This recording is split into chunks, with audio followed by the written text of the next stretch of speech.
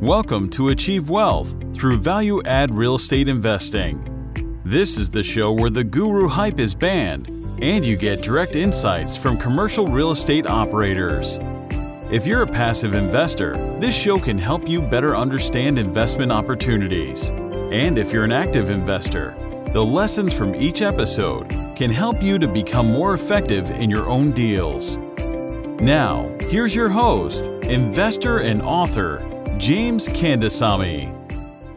Hi, this is James Kandasamy. Thank you for listening to this podcast. I appreciate you. I know I provide a lot of value through this podcast, and I want you to share it with your friends, with your families, and anybody else that you know that kind of benefit from listening to this kind of content. Go and share it through Facebook, through LinkedIn, through Twitter, through Instagram, or any other channels that you want to share it, because sharing is caring. Thank you. Let's go on with the show. Hey, audience and listeners, this is James Kandasamy from Achieve Wealth through Value-Add Real Estate Investing Podcast. Today, I have Ashley Wilson from Philadelphia. Ashley is a specialist in asset and construction management. She's an asset manager and also taking care of construction as well. So it's going to be a very interesting discussion. She's a GP in 350 units and also have invested as an LP and working on deals on her own as well, so which is an awesome. Hey, Ashley, welcome to the show. Thank you so much for having me. Good. Have you been on podcasts before? Yes. Okay. A lot of podcasters? Or yes. Okay, good. So looks like you're becoming, you're going through that podcast circuit, I guess, right? So, yes, I have been on the podcast circuit for a little while now. Yeah. Okay, good. So a lot of times when I bring guests into my podcast show, I usually bring operators, which are people who buy deals, who does the raising money, who does the asset management as well, and who also do the rest of the investor relationship as well. A lot of times, some people do not do the third-party property management or in-house property management. They're not vertically integrated, but some are. But you are special because now you are an asset manager and you also do construction. Can you tell us a bit more about your role as an asset manager and construction manager? Absolutely. So what I like to tell people about operations on multifamily is operations are very important. In a down market, they are the most important. And what I like to specialize in is everything from once a property goes under contract, even prior to that, looking at the numbers, making sure that we account for how things actually happen as opposed to just accepted statistics in multifamily in terms of underwriting, because every market's different and the way in which you operate a property can be vastly different from market to market. So being very well versed on what things work within a specific market, accounting for it within underwriting, then verifying it during the due diligence process, and then ultimately operating according to the business plan, or if the business plan needs to be adjusted to make a better value for the property and ultimately a better return for the investors, is what I'd like to, that's what I enjoy doing the most. The property, the real estate component of multifamily is what excites me. I know some people really enjoy networking with investors and, going to dinners and doing all of those things. While that can be very exciting, it's really exciting to me, the property and how much money I can squeeze out of a property. That's what I enjoy doing.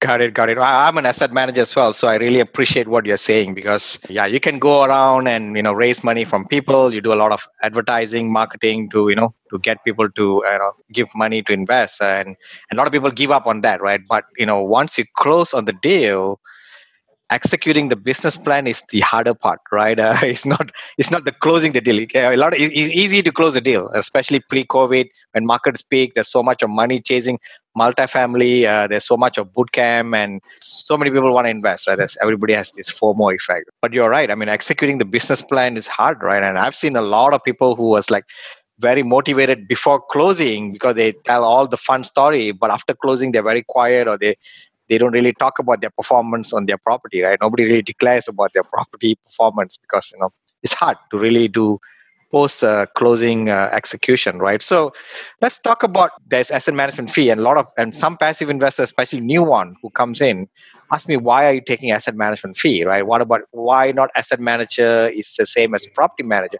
Can you differentiate between that? I mean, I can add my things and differentiate property management and asset management. Yes. So there's a couple of questions there. I think that an investor is seeking an answer to. The first being the difference between the two positions.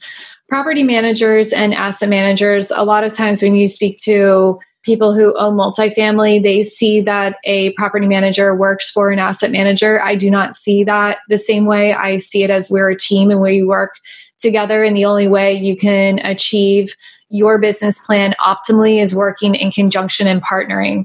And ultimately, the asset manager has a different client, number one client that they're answering to. They're answering to the investors. The property managers, they're answering to the tenants. And they're making sure that the property is the best property for that particular tenant, that demographic. And if someone doesn't really understand everything that a property manager is doing, a property manager, in my opinion, is comparable to a teacher. They have more things on their plate than they have hours in a day. They are doing marketing, they're doing general service complaint calls, etc., for the property. So they're managing the current tenant base while also trying to attract a new tenant base and also trying to execute a business plan for the ownership group. It is very, very difficult to do, especially in terms of the metrics, the national metrics for property managers, number of property managers per unit. Typically, it's one inside, one outside per 100 units. So, for example, a 100-unit property would have one interior property manager and then one maintenance person on site for every 100 units you have. That can happen on a property that is a stabilized asset. But a lot of times, especially the properties that I go after, they're value add assets. So there are things firing on all cylinders because there's deferred maintenance that we're tackling. There's tenants that should not be in the property that were put in the property probably by previous ownership. So they're really trying to tackle a lot of different things. The asset manager, on the other hand, the asset manager answers to the investors. The asset manager is the person responsible for protecting your investment. They're responsible for maximizing the dollar, that every single dollar that's placed in that apartment. We want to try to get 2 times that dollar, 3 times that dollar, up, 10 times that dollar. That's what we're trying to do every single investment we make on a property. So what we're doing is we are the added layer of protection, looking to make sure that the day-to-day operations are not only executing that business plan that you have in place, but also maximizing the investment. And I say that, and it sounds like a broken record, but truly that is what an asset manager does. And there are so many things to make sure that you're doing, from vetting contractors, making sure that you're getting the best price on the renovation, to it's very strategic when you're doing renovations, how you should do the renovations, how much you should do, how little you should do, what rents you can charge, what's the absorption rate, what is the market comparables in that market that you can push the rents. There are so many different components. I could probably talk for an hour alone on just different components that I look at even on a daily basis, let alone on a weekly or monthly or quarterly basis. So to me, it's a full-time job. That is why personally I've been able to execute business plans a lot faster than, I've had 2 properties where I've had to execute a business plan. On the first property, it was a 2-year business plan with a refi in year 3, and I was able to execute it all under budget within a year. So I think that's pretty impressive. And then on my most recent property, it was a 4-year business plan that after we executed the renovation over 4 years, then at the end of 3 years, we would refinance in year 4, and we were able to execute the business plan in a year, actually less than a year, and also under budget. So that is the difference between having someone oversee your investment on the asset manager side and work in conjunction with a property management team. I've been very blessed to have an incredible property management team that I work with on these properties. So for us now, we have systems in place to make it even easier to execute everything we do. Got it. So let me summarize what Ashley just mentioned, right? So asset managers basically, approve, execute property budgets. They look at property financials, reporting, and making sure the budgets are met. At the same time, they also have to make sure that you are able to execute what you thought in the beginning, whatever pro forma and whatever the original sponsor has planned for that, and they have to make sure they hit that as per the budget as well, right? So do you work any part of it as part of the investor side of it, like investor tax document, any other things on the investor portal and all that, or is it all that sponsor takes care of it and asset managers just on the asset? Well, I also am a sponsor. I sign on loans. I'm not just doing asset management. Okay. So in terms of, and I've also brought my own investors in on deals as well. Mm-hmm. So in terms of being fully involved, soup to nuts of, whether or not we execute a cost segregation study, getting the K1s out, getting all the information. I provide all the reports to the investors. I'm the one who creates all the reports for the investors. So really, I'm doing soup to nuts. I do it in a very granular fashion. So I'm a full-time real estate investor. I think, there is lots of opportunity for people to get in multifamily while working a W-2. And there's a point in which you absolutely need to transition. I don't know how someone could keep up with all the work that you need to do for an asset manager of a larger property when you are also juggling a W-2. On maybe a more stabilized asset, you could probably do that. But in terms of the volume, if you want to scale, ultimately what you would be looking to do is to do it full time, which is what I do. So in terms of prepping everything that the investor needs for, whether it's preparing their taxes or doing things for the property, I just really make sure that I'm the glue that puts all those pieces together. Got it. So let's go a bit more technical here, right? So you have a plan from the sponsor, right? So when you're working as part of the sponsorship team as well, and now you said, Ashley, you're going to asset manage this, right? And we talk about absorption rate and renovation progress, right? So let's go into each one of those.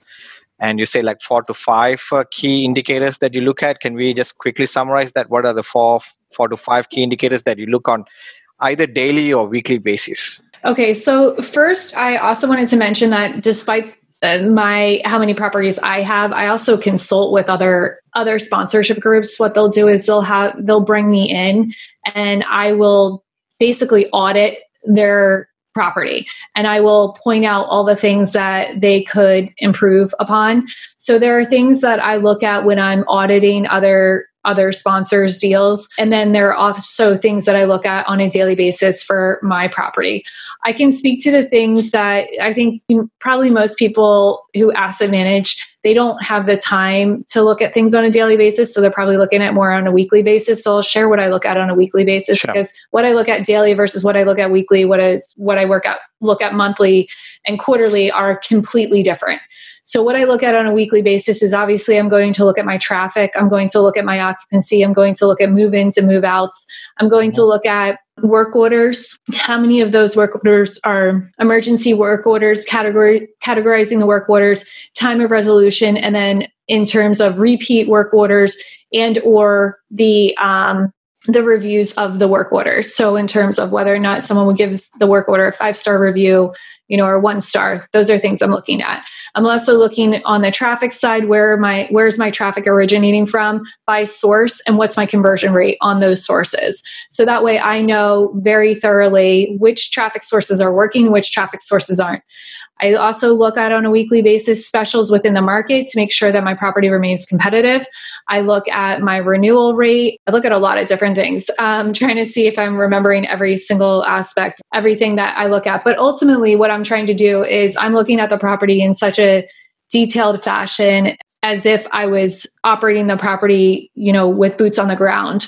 So that way I can make little adjustments immediately when I see that there's a need, as opposed to waiting until, let's say, for example, I've plugged a lot of money into a marketing campaign that I don't see working, 3 weeks in. I'm going to yank that marketing campaign as opposed to keep it running for 6 months and lose that investment when I could have plugged it into a resource that's giving me a higher conversion rate and higher traffic. So that's really the things that I'm looking at. I'm looking at what's influence the people who are coming into the property and how to influence the people to stay at the property. Got it. So let's talk about renovation per unit, right? I mean, before you close on the property, I mean, let's say, for example, 5,000 per unit, right? And post closing, how do you track how's that 5,000 per unit budget being tracked? How do you know that's very effective in terms of your rent growth and your NOI growth and meeting your business plan? So when I go into a property, I know exactly what I'm going to do to that unit. And day one, I pick every single finish that I want for that property. So that's inclusive of, if I'm going to change the flooring, I pick out the exact flooring I want. I pick out the paint. I pick out everything. And then what I do with my management company is because I'm not located in Texas and my properties are located in Texas, we've implemented systems where we have a tracking system. So it initiates what units are available to be renovated and what condition they're in. And then we put together a package on what that particular unit needs. So I know to a penny how much that unit costs to be renovated. And then ultimately what I do is then I track the progress of the unit through pictures, before pictures, during and after pictures, so I can see the progress of the unit. And then I can see what the total cost of the unit, if there are any change orders. Typically, I don't have change orders unless there's something extremely grave at the property that is unexpected. But I've been in construction long enough to know I'm raised by a general contractor who's had his own business for over 40 years. I'm very well versed in construction, that I know how to negotiate prices. I also have a lot of contacts so I can get prices down pretty well. So in terms of verifying afterwards, I then confirm the cost per the unit, and then I have my own tracking system to ensure that I stay below budget. And that's how I've been able to stay below budget on all of my projects. So let's go into that process, right? So now you have a unit that you're going to renovate.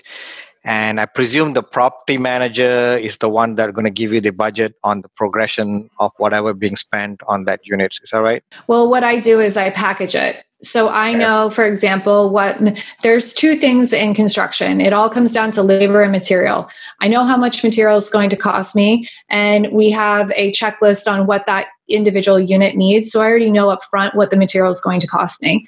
And then what it comes down to is what the labor is going to cost me. And in terms of the price per labor, everyone should know how much it costs to switch out an outlet, how much it costs to switch out a fixture, how much it costs to paint a room.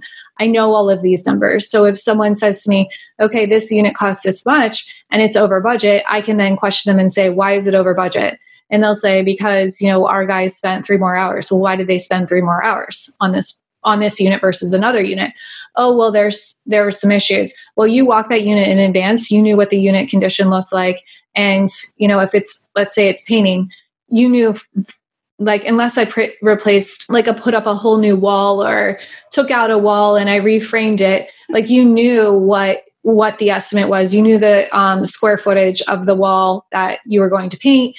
We have it priced per room. So it's very easy for me to argue because I know it's such at a granular level that I can get the price down. That's how I confirm that I stay on budget, is to know all of the prices to that level. So you're assuming that, or maybe you already have a really good crew which is working as what was planned, right? Otherwise, you're going to always question them why you guys are late, because that's another period. That's another variable, right? You have schedule, right? I mean, you have your materials, you have labor costs, but they can take forever to finish one unit. How do you keep track of that one unit renovation? So we have, in terms of scheduling, we have certain times in which we release a certain amount of units and then they get them to renovate. I have worked with contractors for years now across all different types of properties, single family and multifamily. And if one thing I have learned along that process is that when you work with someone for the first time, you're not going to give them an entire job. You're going to give them a piece of a job, and they're going to have to prove themselves to get the rest of the job.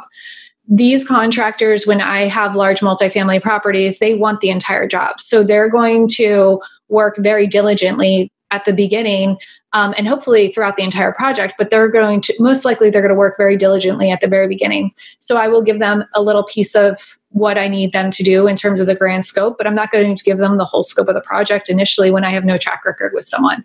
So I'll give them a little piece of the pie at the beginning. If they prove themselves, I'll give them a little piece more.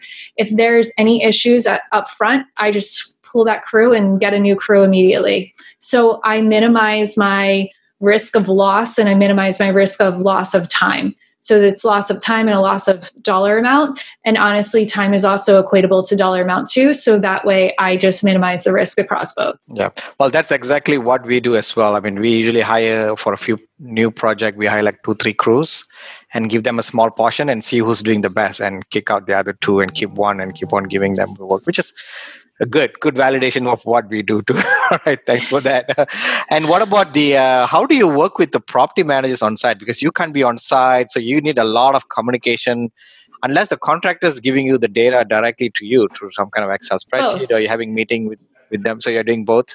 Yes, both. Okay. First, before I got into real estate, I worked in pharmaceuticals. I worked in clinical research and development, and I worked on global clinical trials. So I worked on studies all over the world, and I had to leverage technology. So my entire professional career, entire working career has always been in a virtual capacity. I have become very well versed on how to work remotely, and I've put into play different things to make it very advantageous for me to work remotely by leveraging technology. I've taken that same approach and applied it to multifamily. Before I got into multifamily, I built up a very successful high-end flipping business in the suburbs of Philadelphia, Pennsylvania.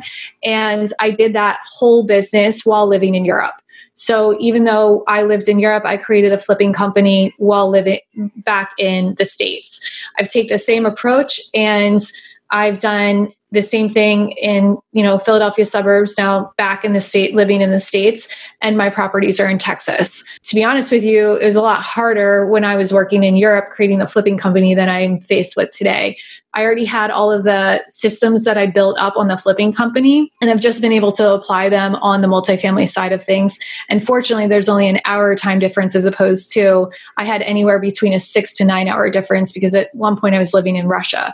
So it's been very easy for me to make that transition. I have never had any single time where I said, oh, I wish I was like right down the street from the property, because the way in which I react and manage would not change by being on the property. You don't need to be physically at the property. Now, do I still go down to the property? Yes, I go down to the properties quarterly to check on the property. Also, I think there's much to be said about the relationship that's built between your on-site team and the ownership group. And I think it's really paramount if you want to run a successful business, which multifamily is real estate and a business. So I don't discount that, but I definitely think that your operations, as long as you have an excellent team, which we make sure that we always put a really great team in place, that you still can be successful.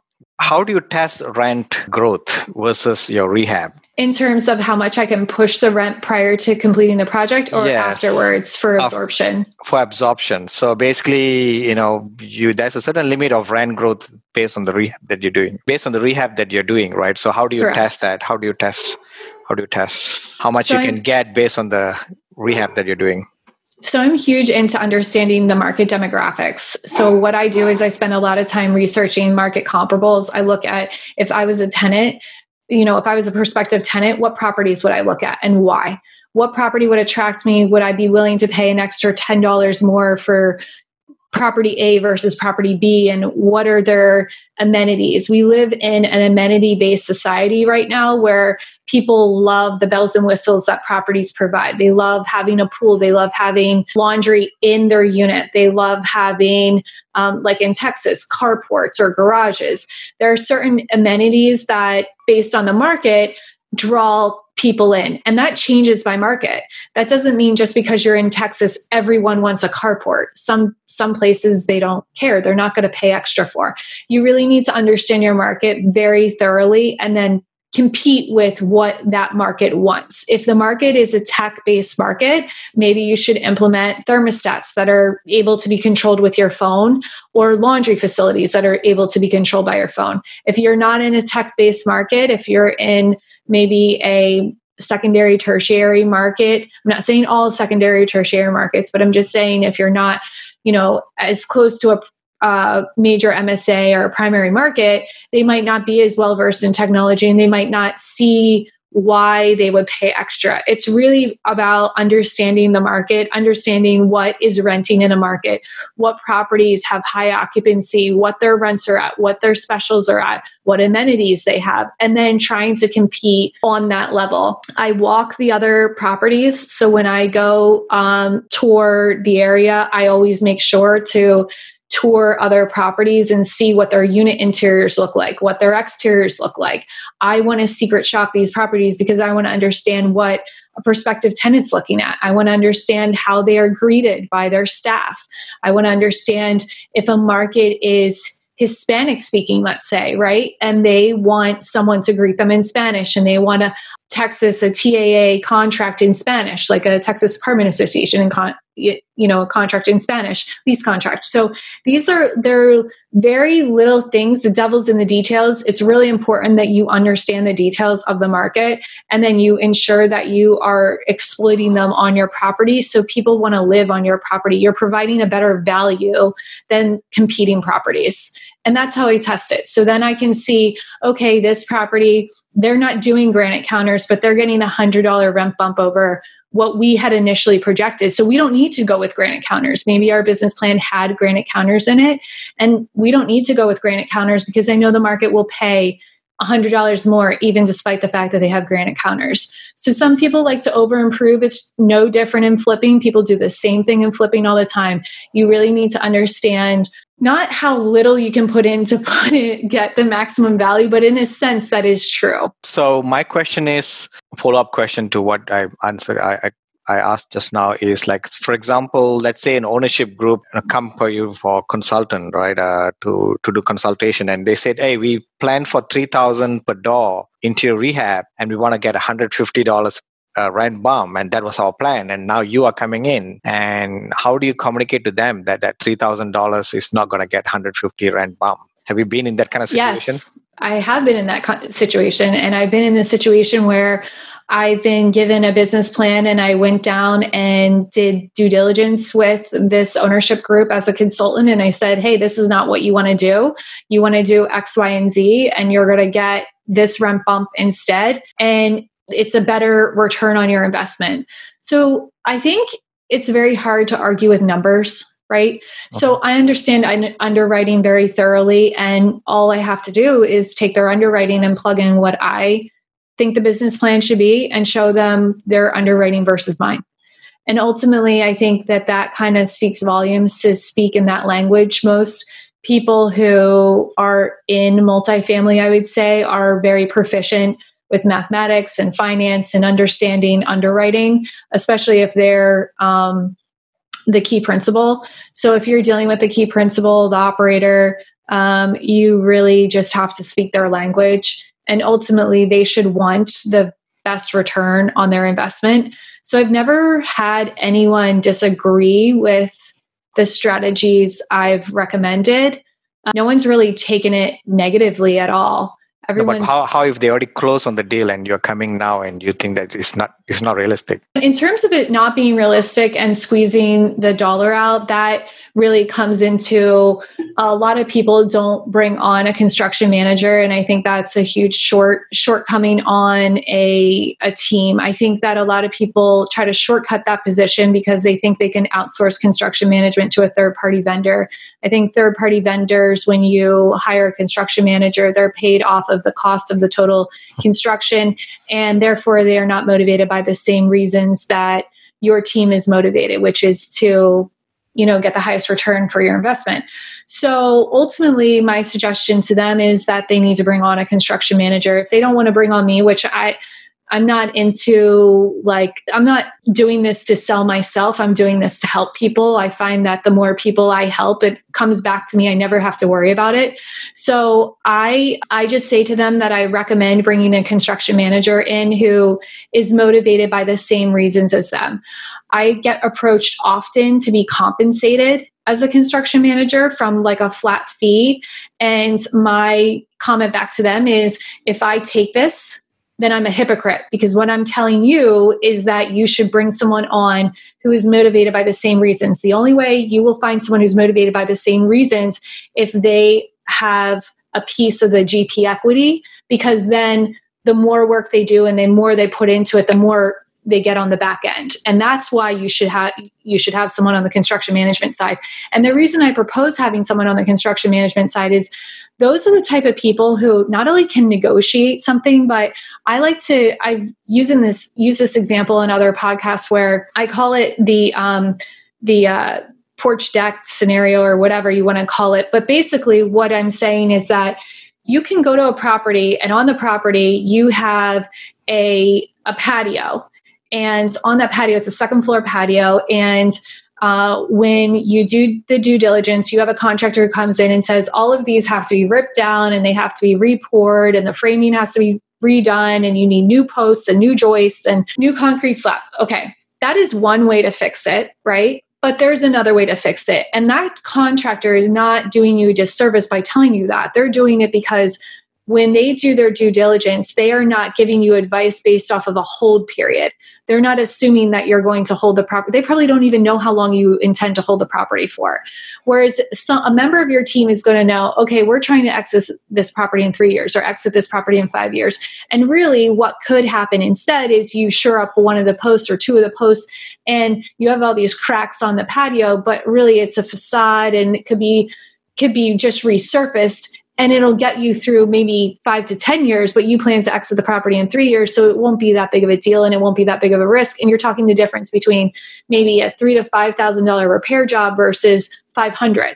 By having someone who not only understands the process of construction, but understands the different mechanisms in which to solve problems and negotiate, that's what you're looking for in a construction manager. You're not looking for someone who's just good at managing construction and knows a very high level of construction. You're looking for someone who really knows the details of construction because that is the way they provide the most amount of value to you. I mean, there is a reason why I've been able to save hundreds of thousands of dollars on CapEx budgets, hundreds of thousands. And it's because, I know construction like this. And I'm not just saying like toot my own horn. I'm saying you should seek someone, if you're not going to seek me, you should seek someone like me who is going to save you hundreds of thousands of dollars and get the project done faster. Because at the end of the day, if I can hit my business plan after year 1 versus year 3 or year 4, that's a different exit opportunity or a different other capital event, which is a refi.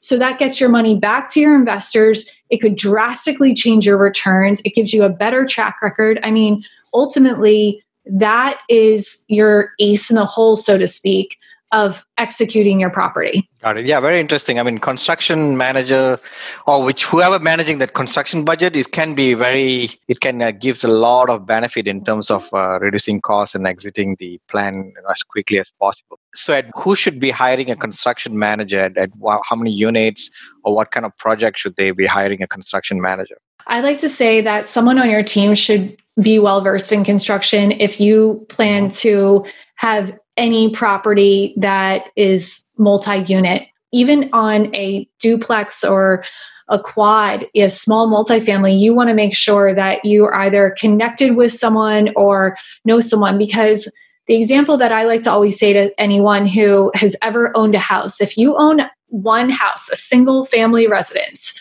right, and you've owned it for a year, I don't know anyone who can tell me they've owned a single family residence for a year without needing some sort of work on that house, something. So when you extrapolate that across 100 plus units, across a 3 to 5 plus year hold, you're magnifying the need for someone of that skill set. So maybe on the smaller properties, it's easy to like outsource it. But when you get to larger properties, and especially when you're taking in investors, I think it becomes more important that you safeguard that person's investment. That's why I think it's really important. It's an added layer of protection for people's, whether it's college funds for their kids, retirement money, generational wealth. It doesn't matter the reason, and you want to protect their investment. I forget your second part of that question, but second part is like I'm missing that second part as well. But let's go to the next question because that was a long answer. But I have a follow-up question to you. I mean, in terms of the most valuable value add, right, in multifamily, I mean, you have done quite a number of construction projects on multifamily. What do you think is the most valuable value add for high ROI? I used to think that the interiors were, before I got into multifamily, I used to think that the interiors were the most important part of value add, because I thought that where someone lives, where they sleep at night, where they're raising their family, I thought I was like, okay, that makes the most amount of sense. But the more and more I'm in multifamily and just in real estate in general, I am more of the opposite opinion, which I think the exterior matters way more than the interior. I think if you have money to place in certain, and I see that across multiple markets. I think if you were asking me for a specific market, what's the best ROI, that might be a different answer. But in terms of just a general blanket statement, I think people are really concerned of the impression that they give off. I can tell you that I see market after market where the exteriors are stunning and the interiors are horrific, and they have the highest occupancy and they're able to collect the highest rent bumps in the market, the highest rents.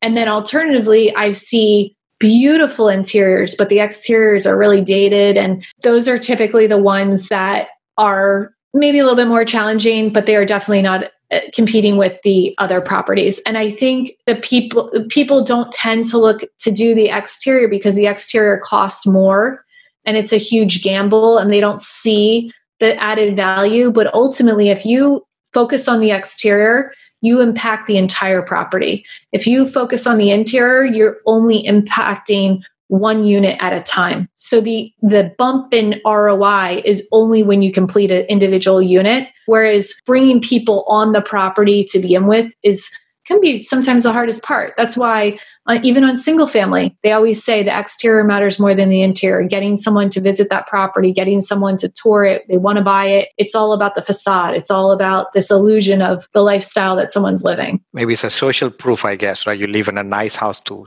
You can show it to others, I guess, right? That's my apartment. Looks really nice, but who cares about the inside, I guess, right? So, absolutely. And I've seen a lot of times, a lot of owners who have been doing this very long time, they like to just, they buy a deal, they just do exterior and they say interior, somebody else can do it.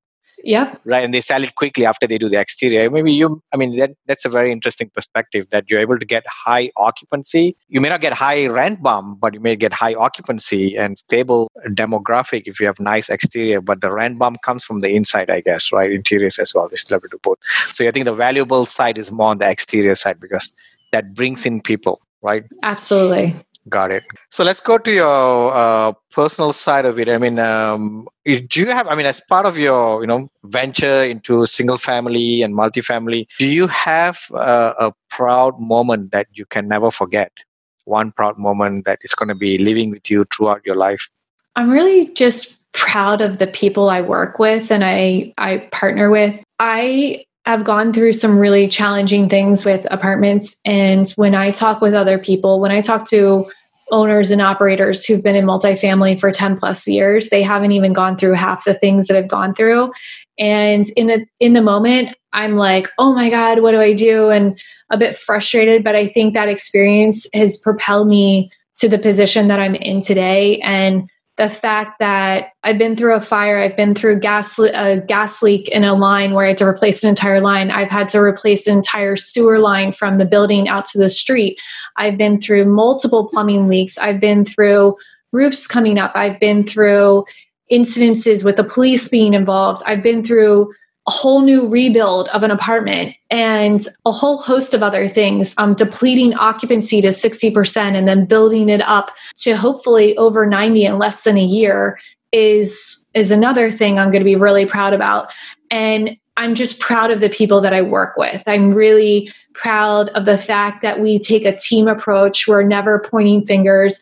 And I also like to think of it, if I had the same opportunity to mastermind with these same people, how excited I would be. So just because I'm the one who's actually living in the moment of what we're talking about in the quote unquote mastermind, I should just think about it in a different perspective.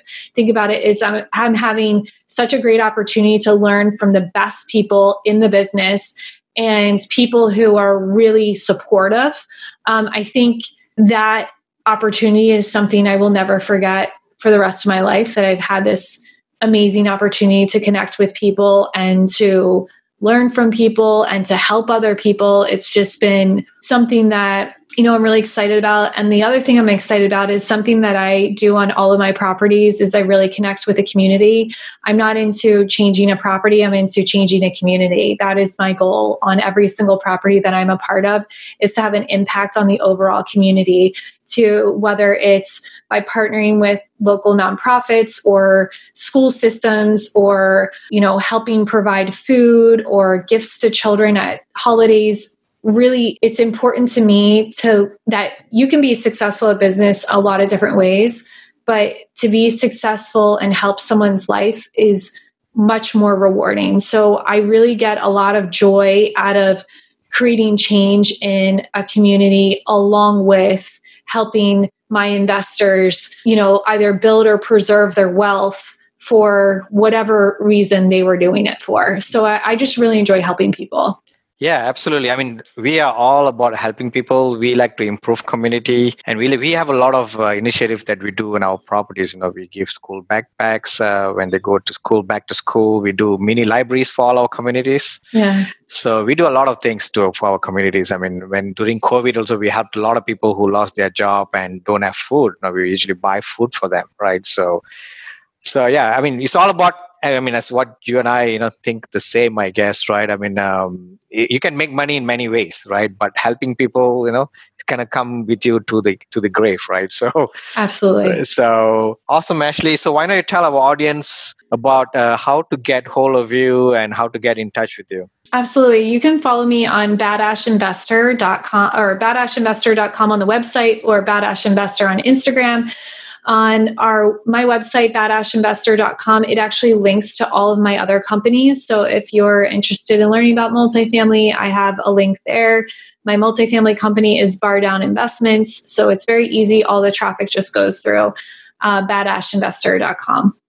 Oh, that's a nice, catchy name. Thank you. Awesome. Thanks for coming on the show. Thank you so much for having me. Absolutely. Thank you. Bye. That's it for this episode. If you'd like to learn even more, check out James's free audiobook. It's the audio version of his best-selling book on passive investing. You can get the audiobook completely free, along with other valuable resources, by visiting www.achieveinvestmentgroup.com/free audiobook. Also, be sure to join our Facebook group too. To find it, just do a Facebook search for Multifamily Investors Group. Thanks for listening. Join us again for another episode next week. See you then.